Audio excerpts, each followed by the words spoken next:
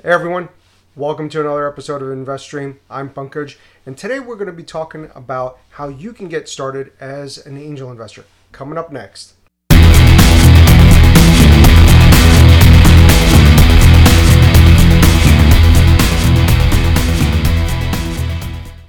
Welcome back, everyone. So, angel investing is something that has been gaining popularity over the last 10 years. A lot of people all over the world that have excess capital have been deploying money on a personal level into startups.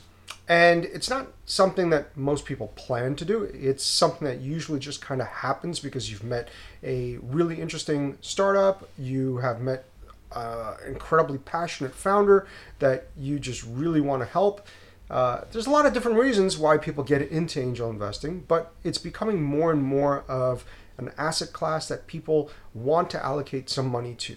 So, how do you get started as an angel investor? Well, the first thing that you should do is probably create an account on AngelList. I'll be sure to include the link in the show notes below. But once you've created an account, now it's time to create a profile. Much like a LinkedIn or Facebook or Twitter profile, you should create a AngelList profile that captures all the work that you've done. If you are a lawyer, for example, and you've worked with startups before, talk about some of the startups that you've worked with and what you've helped them with. Once you've created your profile, the next thing to do is start following founders, startups, and investors.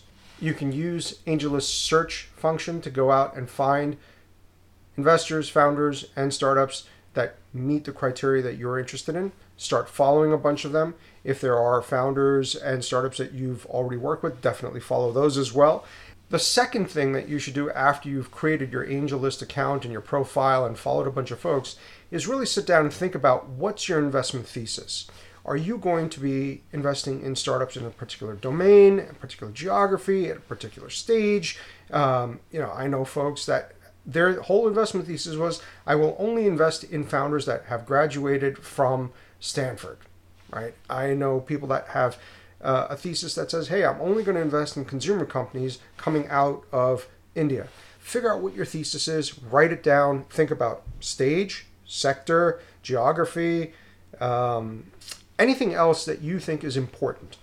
Make a note of those things. Within your thesis, you also probably want to make note of what check sizes you're going to write and how many deals you want to do within a particular year or 2 years or 3 years or 5 years. That way you outlined a budget for yourself and you know, okay, on average, I'm going to be writing a check size of X. I'm going to do Y number of deals per year. And hence, this is how much money I'm willing to put at risk on a yearly basis. You are putting money at risk. Chances of you ever making money on angel investing is probably close to zero. But some people decide that they want to do it. So again, this is not investment advice. This is just this is not investment advice. All I'm trying to do is explain to you what are some of the things that you can do if you've already decided to become an angel investor and start helping startups. Once you've identified, now you can go back to AngelList and start searching for companies that fit that criteria. They might be at a certain stage, so perhaps they haven't raised a Series A yet. They are companies that are in a particular geography. They're companies that are in a particular vertical that you're interested in.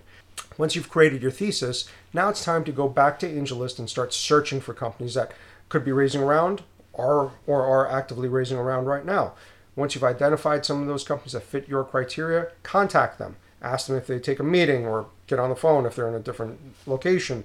Once you've met with the company, you have some idea of what the deal terms are going to be, what the valuation is going to be, and how much of a check size you could write. You probably don't want to take a whole lot of time before you get back to the founders and let them know yes or no, only because as deals start becoming competitive, founders are under a lot of pressure to move very quickly, and investors that are taking time in getting back to them might not make it into the round. So you probably want to be a little bit more proactive and let founders know as soon as you can whether you want to or don't want to participate in a given round.